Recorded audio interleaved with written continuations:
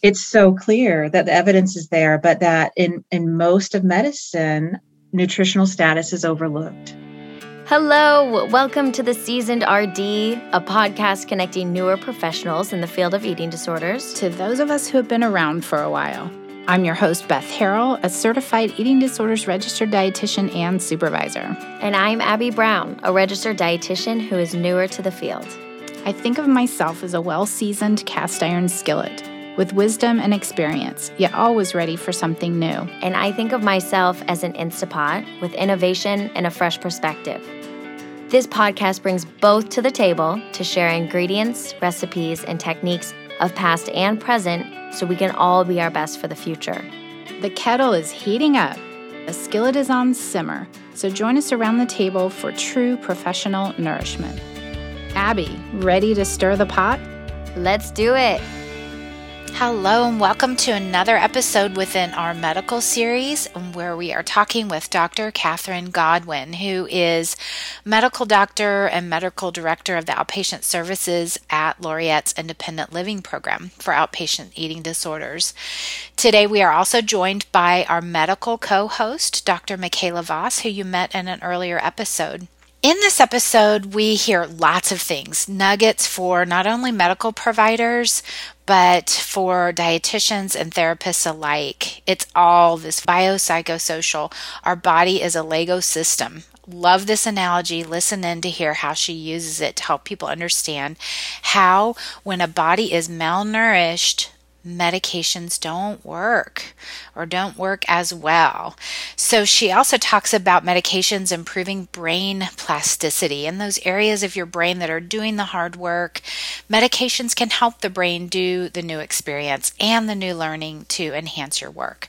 But please keep in mind that medications aren't everything and that the psychiatrist and dietitian and therapist can help that patient through the decision-making process about any of their medical choices. Today's episode is sponsored by Laureate, and it is an intentionally small, not-for-profit eating disorders program in Tulsa, Oklahoma, and they've been providing exceptional care for women and girls for a long time, since 1989.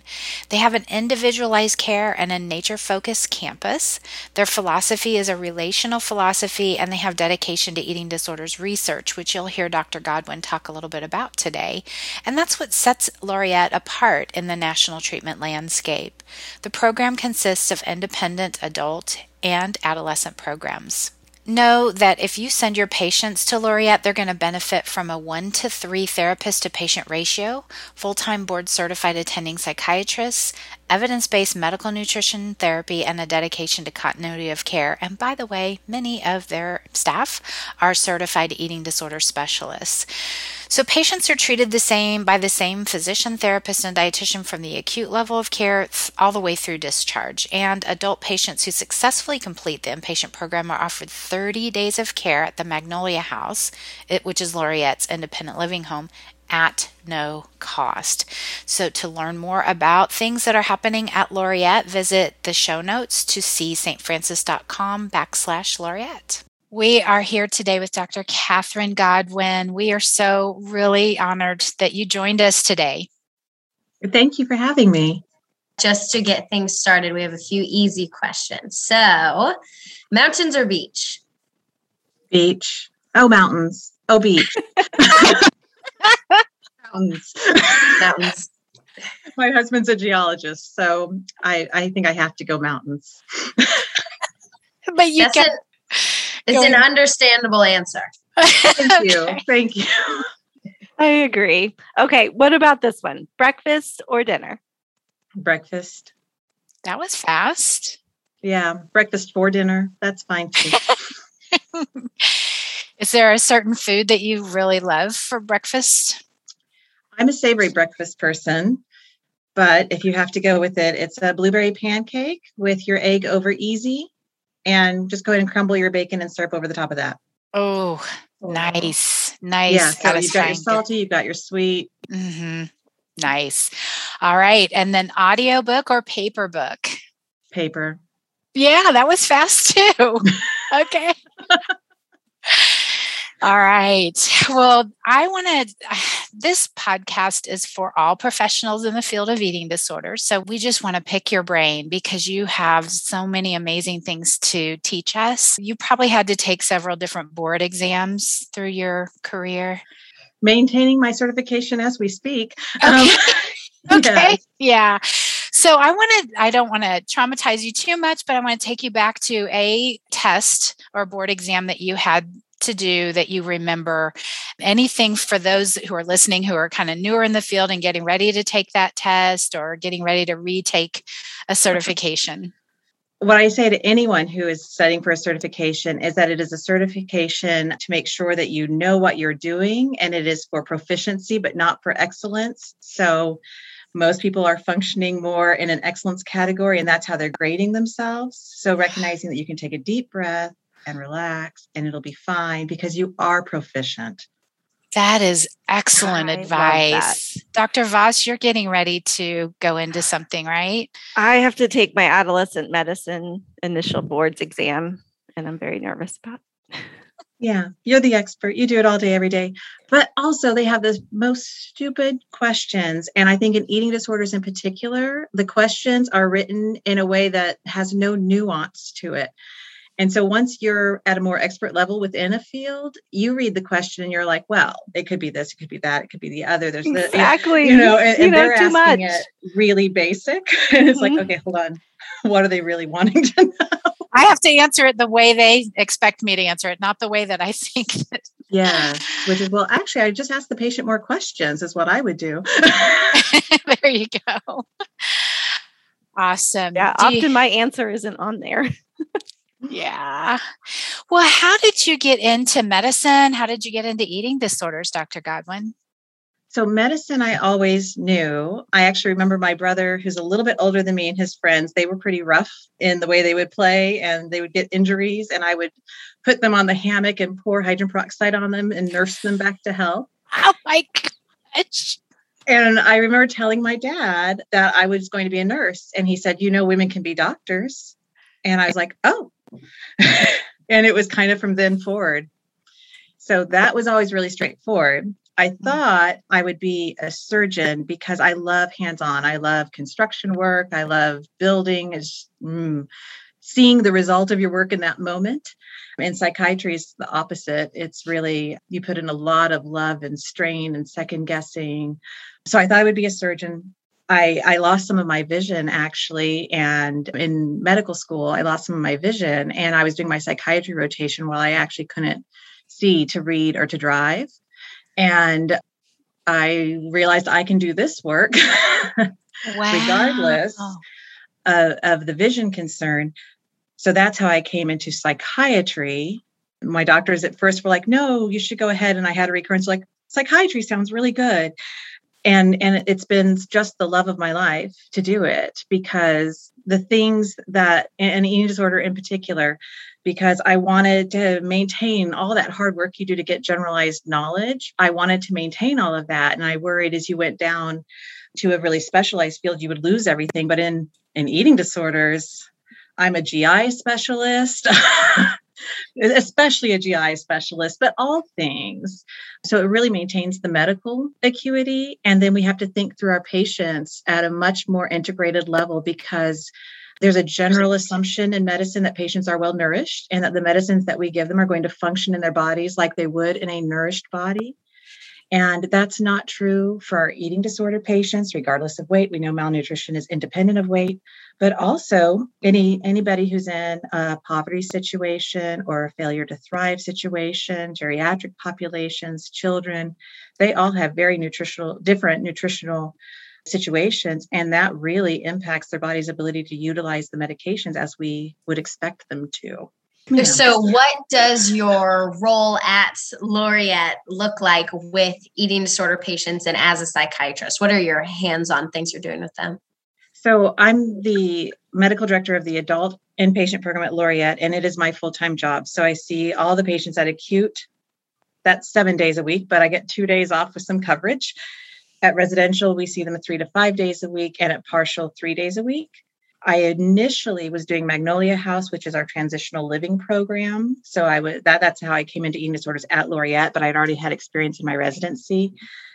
So I'm hands-on full-time eating disorder. I see every patient. They're all mine. And we do have an internist who does their admission physicals, but I take care of all of their medical concerns throughout their stay, unless there's something that is really outside of the issue of the eating disorder that needs its own attention. So we are doing GI and cardiology and physical rehabilitation. Great. So I wanted to go back to how you were pulling out this concept of the malnourished body doesn't respond to medicines the same way as a nourished one. And I think that is such an important concept to understand. I have primary doctors send patients to me that are on an SSRI, which is a selective serotonin reuptake inhibitor for those listening. That's a medicine that's common to treat anxiety and depression and a couple other things. So I have kids come to me on those that are really malnourished all the time. And so I'm wondering if you could speak to why those medicines don't work and if there's something those doctors should be doing instead. Yeah, absolutely. So there's a lot of data. And I will mention first that there's a research bias, that research in malnutrition specific to eating disorders really looks at anorexia nervosa. And that's for multiple reasons that they need to be so narrow in their research focus. So they have a defined population and they know they're studying the same thing. But the things that cause the malnutrition in anorexia nervosa are the same things that cause the malnutrition in bulimia nervosa or atypical anorexia or orthorexia. And so the way that I say it is that any eating disorder with a starvation component, restriction of specific food groups, purging, or relative nutrient deficiency, that impacts available chemical targets in the body and in the brain. If we think of I have little boys, if you think of your body as a Lego system, everything we eat is a Lego brick. And then our genes, our bodies break them down into all the individual bricks and then have to rebuild them to support our thyroid function, our energy, our cognitive function, all of our neurochemistry. So when we eat our proteins and we eat our vitamins and our body breaks those down, it has to determine, where am I going to use these bricks? And it's going to have to prioritize our physical requirements for life before it can prioritize that we are happy. That Lego example is very helpful about breaking down and rebuilding. And as a dietitian, it's one of those building blocks of all things. And we have to have them in our diet on a regular basis. Otherwise, we start to borrow from the other Lego box that we may not have.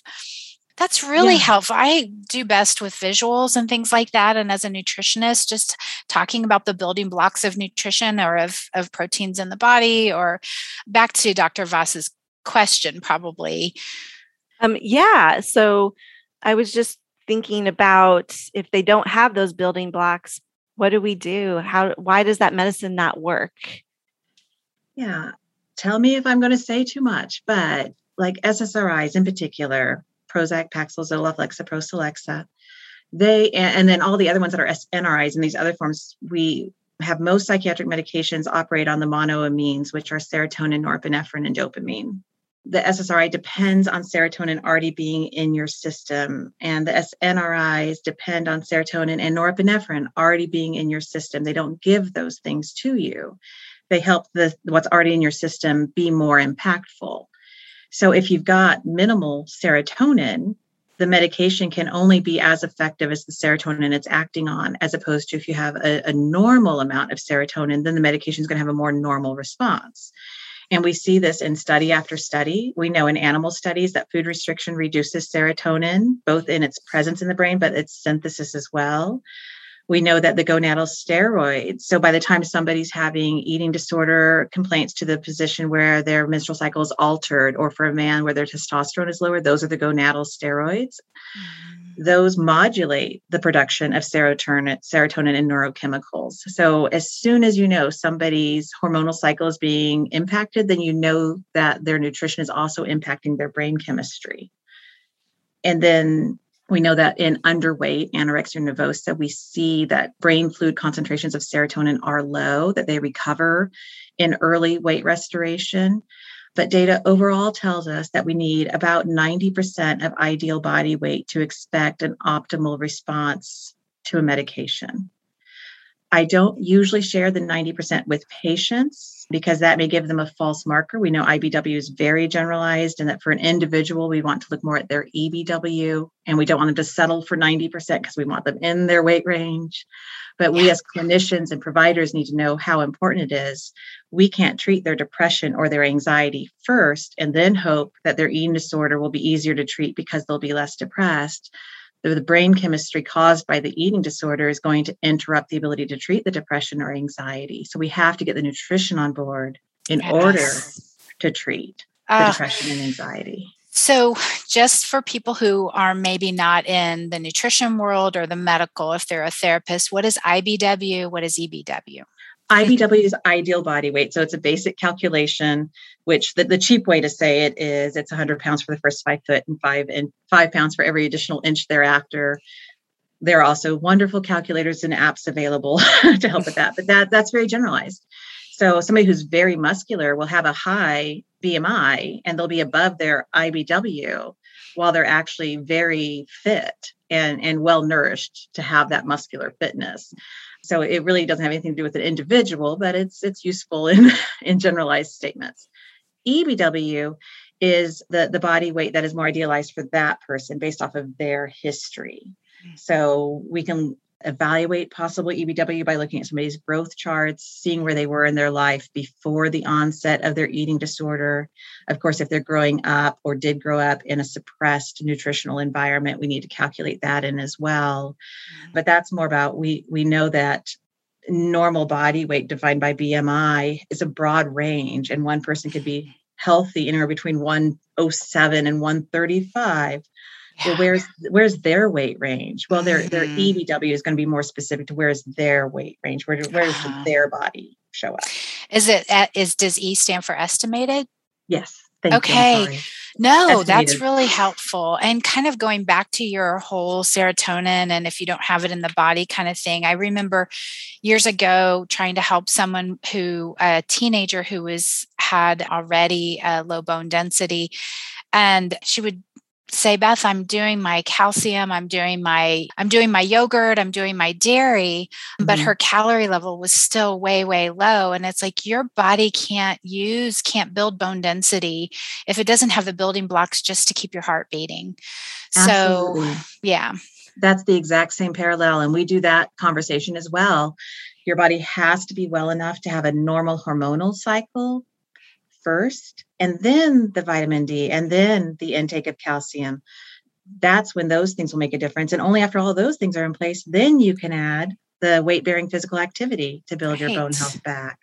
But doing the weight-bearing physical activity before all those other steps are in place actually destroys bone before it builds it. Right. And the multivitamin is the same thing. It doesn't help if you don't have the energy.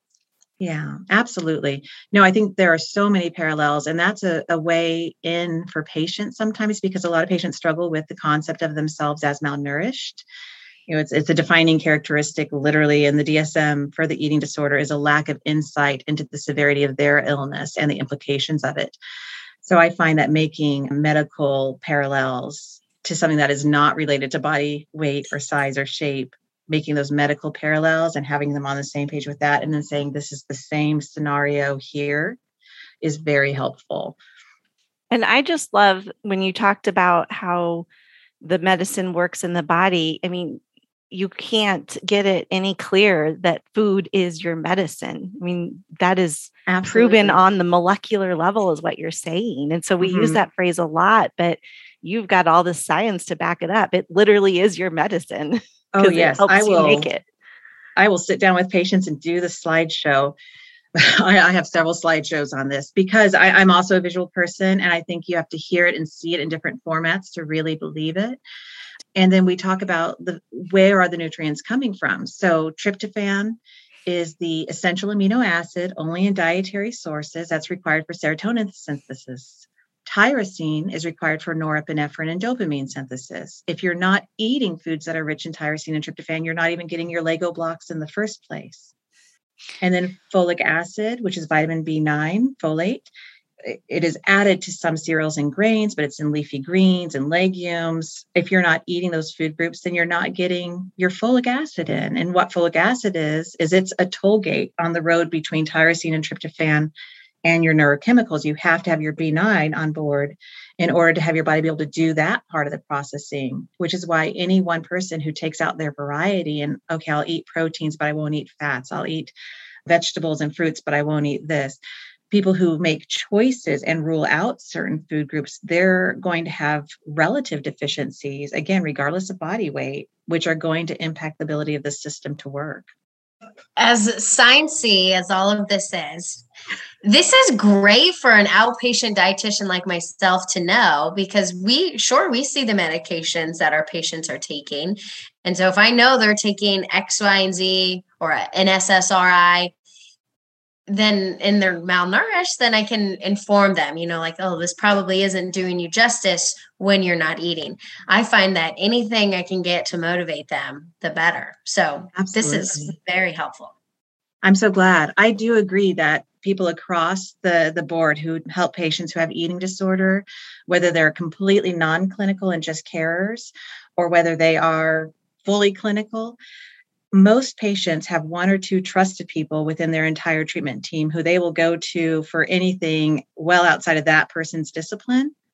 And so all of us having this information allows us to say, you can talk more to Dr. So-and-so about this, but I know that we need to prioritize getting these kinds of nutrients in and at the volume that's needed, or else the medications are not going to be helpful for you.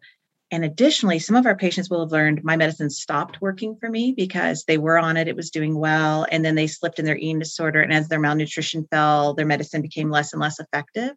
But that's not that the medicine stopped working for them or that they themselves are treatment resistant, which is a phrase that some patients internalize is like, oh, I don't respond to treatment. There's something wrong with me. No, your nutrition cut out underneath the medication and the medication stopped being helpful, but it will be helpful again. We have to get that nutrition back on board for that medicine to be helpful.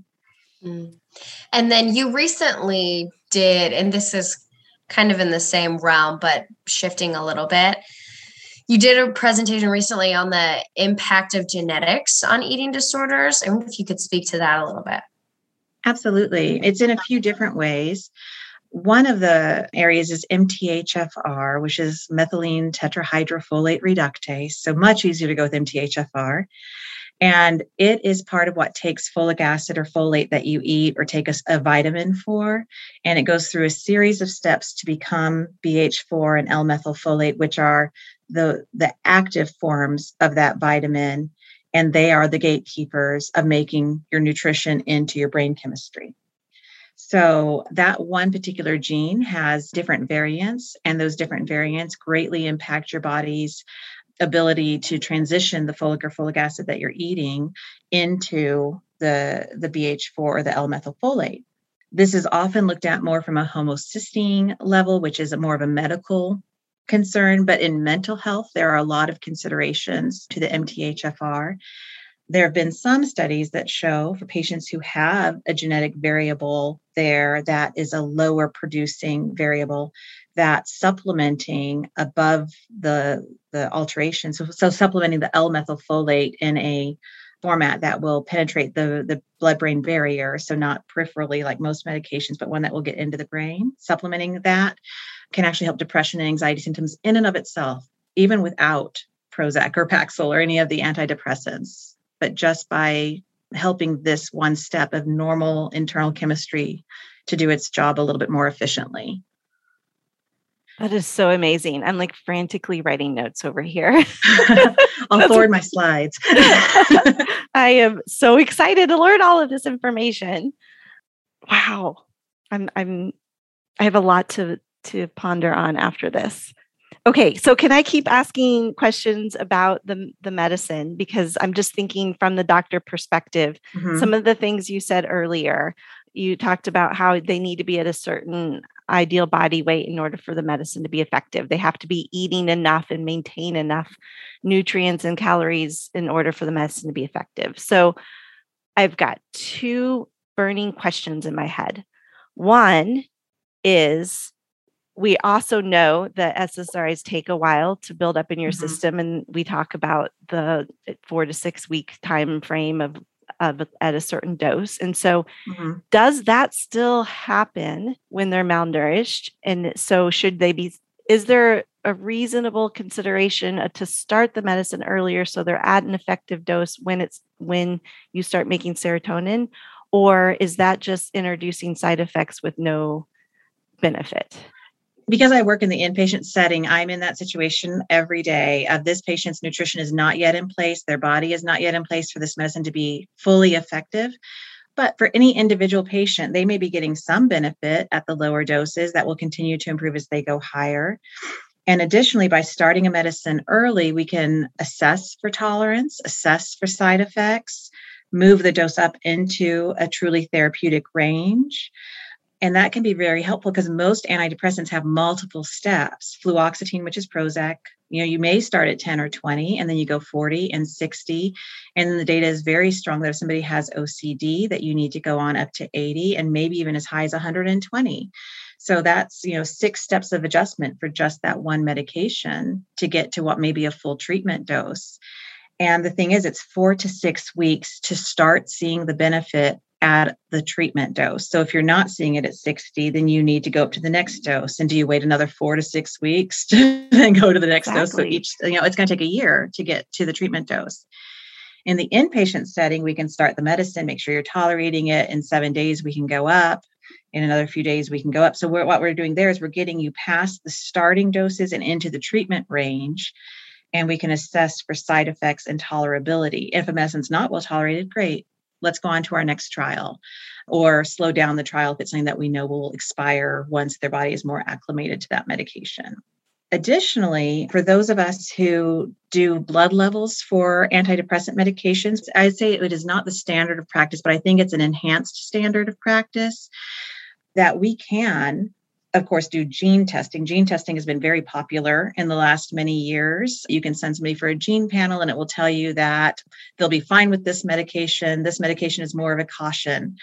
There's a whole nother list of discussion we could have about that. But I've had the experience of having a patient who had the gene testing done and she was on sertraline, which is Zoloft, and her testing said she's good to go with Zoloft. It should be fine for her. Her blood level on Zoloft was a quarter of what I expected it to be based on the amount she was taking. And the only way I know that is to do a blood test of looking at her serum level. So for that medication, what we do is after you're on a dose consistently for at least 5 half-lives, you take your blood level the next morning before you take your next dose. So you get a trough level. And that trough level is standardized. We know what trough level we expect for a given medication. So if I get a trough level that is super low, either they're not taking it, so they're not being compliant in some way, and I can help problem solve that and hear more about their hesitancy or what have you. Or if I know they're being compliant, then I can say this medicine needs to be adjusted for you. Either we stay on this medicine because you're tolerating it easily, and we're going to go up on the dose and keep following our blood levels until we get to what we know is a therapeutic blood level, a more expected blood level. Or let's go and switch to something else that goes through a different part of our liver's medication processing because maybe your body would respond better to something else. So this one particular patient, she came in on 200 milligrams a day of sertraline. She was very ill with a lot of self-harm that was very tied to her eating disorder, a very difficult patient who'd had a lot of treatment history and not good outcomes. And so she came in on 200. Her blood level was much lower than expected. And so we increased her dose and checked a blood level. And the blood level came up, but not enough. And we increased and it came up. So it was very clear she was taking because we had a linear response. And for her, we got all the way to 500 milligrams of Zoloft, which is 2.5 times the FDA regulation. And she had a huge improvement in her symptoms. We were able to bring the dose down just a little bit before she discharged. Probably she got further into that 5 to 6 weeks of the medication, et cetera. And as we brought it down, we recognized at one point, oh, that's too far down for her. Let's go back up just a little bit. And we kind of found her sweet spot. And there's some really good research that for OCD, we need those kinds of levels, those super therapeutic levels. What we don't know is, are they testing serum levels along the way to help guide them, which is how I came to that for this particular patient. or why is it that some patients need super therapeutic levels. But by doing the blood testing, we're not just looking at a theory of how will this patient's body respond. We're looking specifically at how is this patient's body responding and what can we do to help their body have a full ability to respond to a medication rather than being declared treatment resistant, but it was simply because she never had the blood levels she needed. Yeah, that's taking individual medicine to the next level. I love that. Yeah, I really do enjoy doing that with people because we've had wonderful conversations about it's not that you can't respond to medicines or medicines don't help you, but in this context of getting nutrition on board, let's also look at what does your body respond to, what gets your blood level where it needs to be, and what symptoms are we targeting. And so just out of curiosity, what blood serum level are you checking? Like what metabolite or? Almost every psychiatric medication has data that has to do with its safety data, for one thing, because psychiatric medications might be more common to be used in overdose. So there's some testing resource from that position. Some psychiatric medications are also anti-seizure medications. So anti-seizure medications have well-established blood levels. But then there are also studies just in a test population. As this medicine was being trialed, what do people get at 20 milligrams? What was the common blood level? And you get a normal of this is where we expect plus or minus that much. And then for each medication, you can generally find that any lab has a standardized this much for this amount. So you're testing the drug or the metabolites of the drug directly, not some indirect marker of it. Okay. So serum fluoxetine, serum norfluoxetine, because that's the active metabolite of fluoxetine. So that's Prozac, and then and so on for each of the other ones. So is there a role for medications outside of SSRIs or SNRIs in the eating disorder population that might bridge the gap between those two? Absolutely. And I do want to say that OCD and eating disorder have a high crossover. We know there's about a 40% comorbid diagnoses, but we also know you don't diagnose OCD unless somebody has full OCD outside of their eating disorder presentation. For so many patients, there's an OCD styled eating disorder that would fit an OCD diagnosis in every way, except it applies to food behaviors and food beliefs. When you have that population, I believe it is reasonable to think of what we know in the OCD population, which is SSRIs are first-line treatment, supratherapeutic dosing of SSRIs or high-dose SSRIs is the second line, and then the next is to augment, typically with an atypical antipsychotic medication. So that's OCD. Interestingly, in eating disorder, anorexia nervosa in particular is where the research is.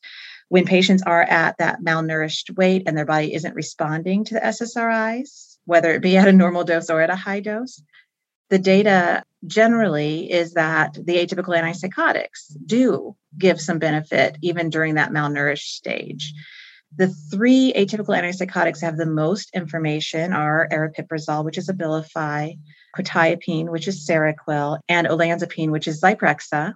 Those are the three that have the most data. None of it is FDA approved, but there's data that those help reduce the intensity and the drive of the obsessional intrusive eating disorder thought or belief.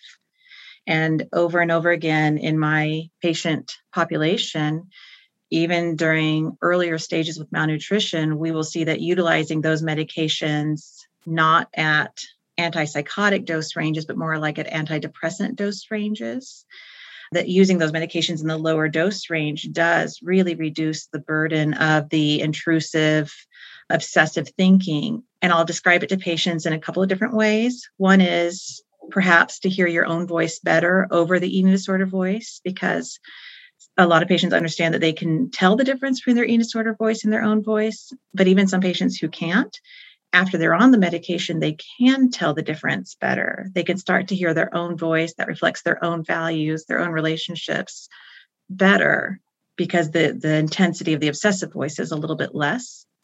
And then the other way that we talk about is more about being more resilient, having a thicker skin in some way, in that they, even while things are very hard, they have just a pause between when things happen and their reaction to it so that they can instead fashion what their response is and have more choice and deliberation.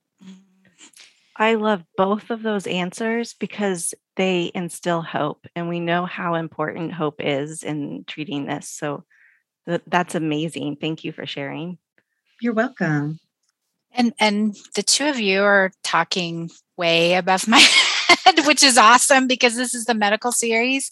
But I'm catching different parts of it. And Dr. Godwin, and I know Dr. Voss too, it can be hard to get people to agree to medications because what if they're afraid to let go of that eating disorder voice and hear their own voice? There's no like. That's such a good question.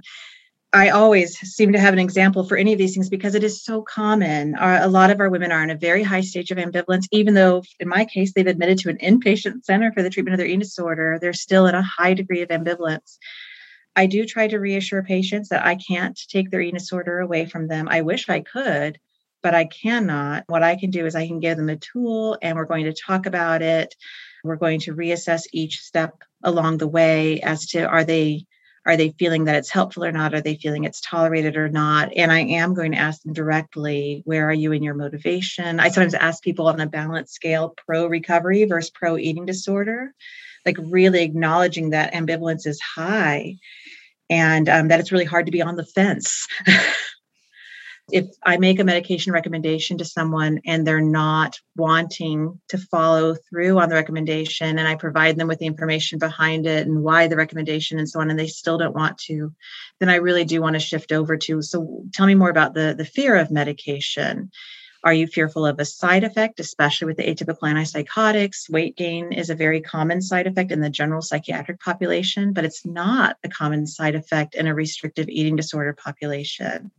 If somebody has a binging eating disorder, I do want to be very aware of anything that could induce appetite. And then I reassure them, I don't want to induce appetite. I want you to have a neutral appetite experience with your medication because just the work you're doing is going to give you differences to observe in how you feel about food and how your body's responding to it and whether you get your appetite back. I have no interest in falsely addressing that with a medication. And if I see that happening, I'll remove that medication because it's not appropriate for you. This ties back so well to something you said earlier, is that most people have one or two people on their team that they kind of align with or go to. And so for the dietitian to have this information, I know when I'm working with someone and I went into nutrition because I believe that a lot of things with good nutrition can help people feel better and have the most energy, et cetera. But I'm not anti-medication, but a lot of our clients are, and patients. And so how do I, getting them over to a psychiatrist, of course, that's the therapist too. And the therapist may have that relationship with that client that can help.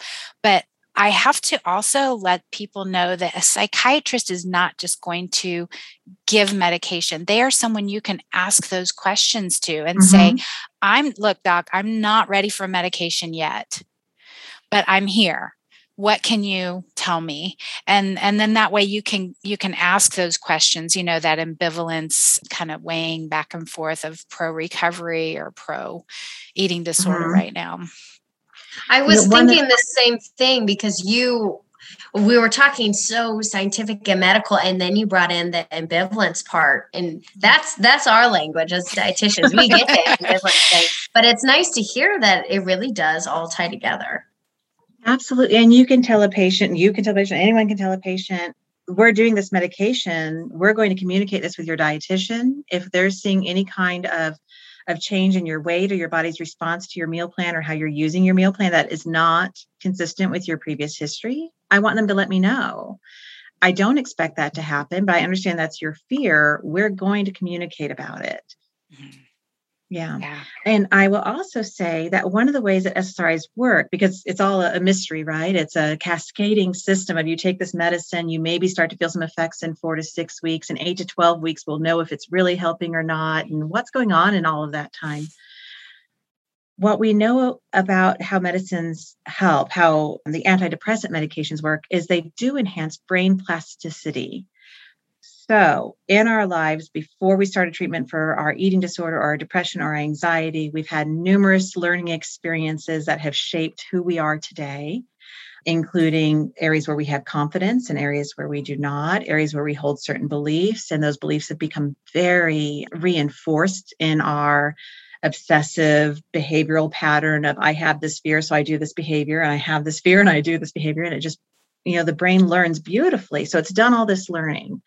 So now here you are, you're coming to the treatment. You're wanting to see your dietitian, I hope. You're wanting to see your therapist, I hope, and your psychiatrist, I hope, and your medical providers otherwise, because some people don't see their psychiatrist. They see a primary care doctor or an adolescent medicine specialist, etc. But regardless, as they're doing that work, this is the time. They're improving their environment. They're giving themselves challenges about how do they think about things? How do they believe things? What evidence do they have? And they're having assistance in looking through those concepts.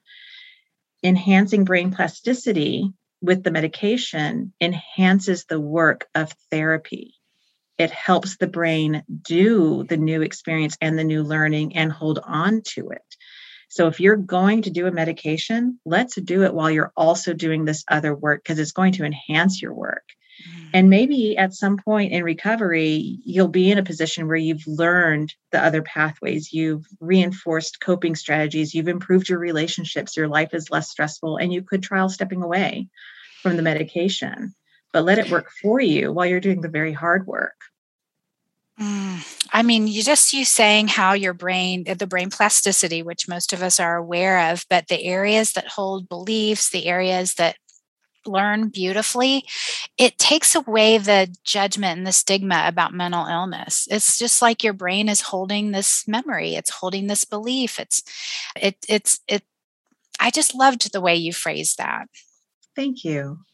Yeah, and I have a lot of families that are very scared to start any of these medicines because they feel like we're altering brain chemistry and we're going to control their personality. And so having those tools to talk about is really helpful.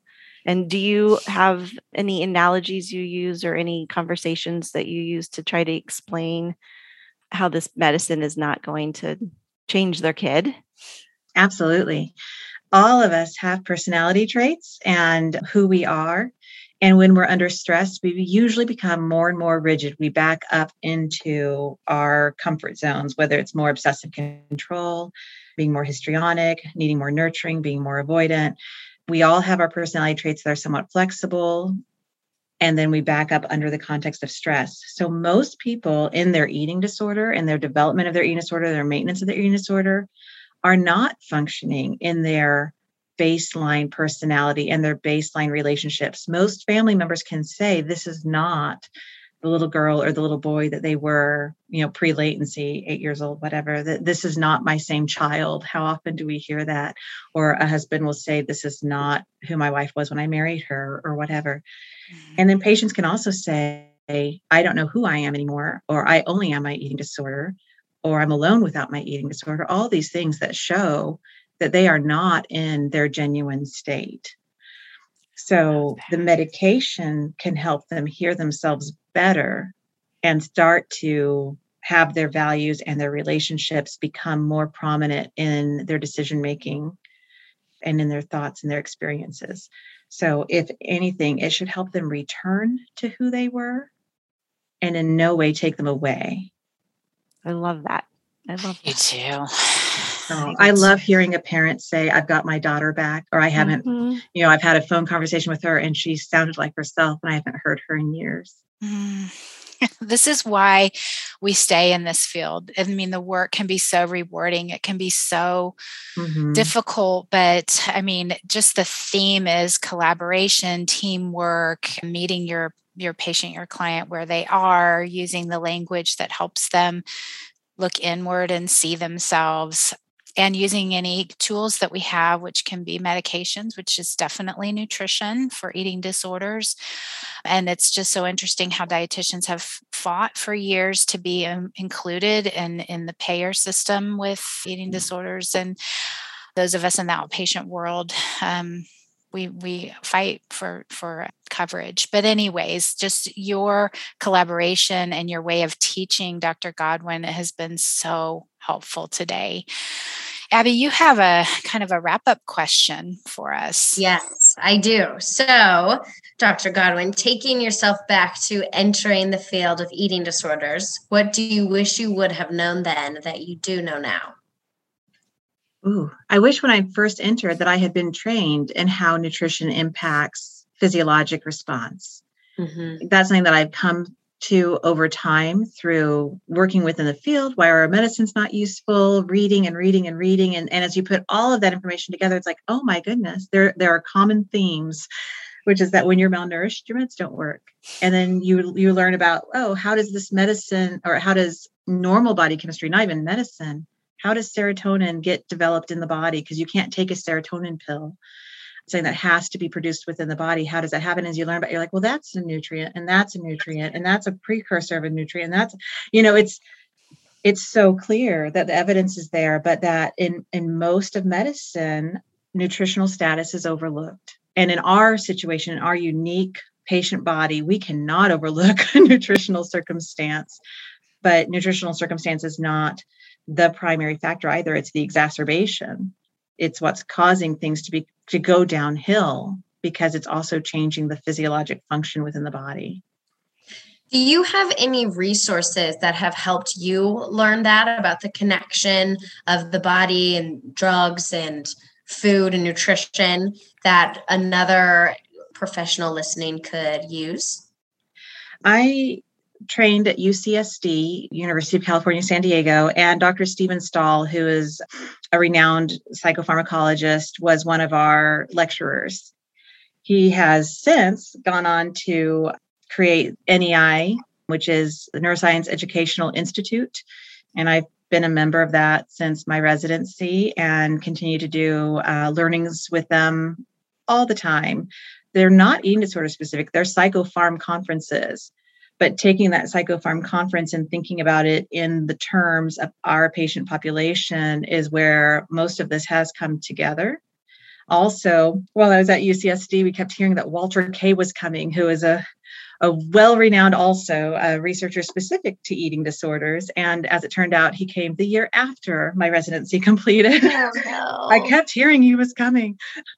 But, I think the eating disorders community is small, and the eating disorders research community is small. So there's familiarity with who are the players and what work are they doing. And then finally, we're also, the building that our eating disorders program is called LIBR, which is the Laureate Institute for Brain Research. And we collaborate with the research scientists who are here and have functional fMRI and float tank. And we're allowing our patients to take part in that on a voluntary basis if they want to. So we're trying to contribute to that body of education. And do you want to say anything about that research institute? I'm just fascinated by it. Could take another 3 hours for us to talk about all the things happening there, but I think Dr. Mosman has the most direct collaboration, but I will say we've done float studies and avatar studies. In the avatar study, patients are looking specifically at body image and how does body image shift over the course of weight restoration. They design their own avatar of how they see themselves, and then they have a computer-generated avatar. There's the difference between the two of them. And then in the float tanks, because that decreases your sensory, your external sensory experience. So then there's also work around the inner state with that. And then in functional MRI, what are they seeing when we're taking people through beliefs around food, images that are neutral, images that are body image, images that are food related. So all sorts of, there's a capsule study, which is they, not me, they swallow a camera pill, which is taking images throughout its course of transit. I think we got approval for a microbiome study that they're still kind of putting together how to do it, but looking at doing stool. It's changing somebody's microbiome by using a normal stool that has been sanitized. Fecal injection. Yeah, transplant. Yeah, stool transplant. Fecal transplant, yeah. Yes.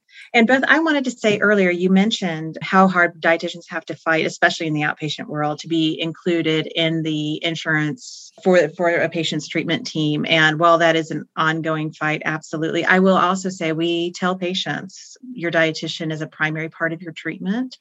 And if you think about what your copay is for admitting to the hospital, seeing a dietitian for a whole year is going to be less than your copay for a new hospital admission. The value is beyond words. Yeah. Thank you for that. Absolutely. I'm going to use it. Please do. Okay. You want to talk about the money of healthcare. Yeah, I'm so glad you wrapped back around to that. And I'm definitely going to cross-reference your episode with Dr. Mosman's episode and then all the research that's happening there at Laureate. So thank you for joining us today. We are really so, again, honored to have you with us. And I learned a ton. My brain is hurting. Well, when this pandemic is over, I hope you all can join us for our professional visits. We've missed seeing everyone. I'm in line. Let's lean on each other and learn from each other so we can grow together as professionals in this field of eating disorders. If you want to connect with me for supervision or membership with monthly content, please find me at bethharrell.com/professionals.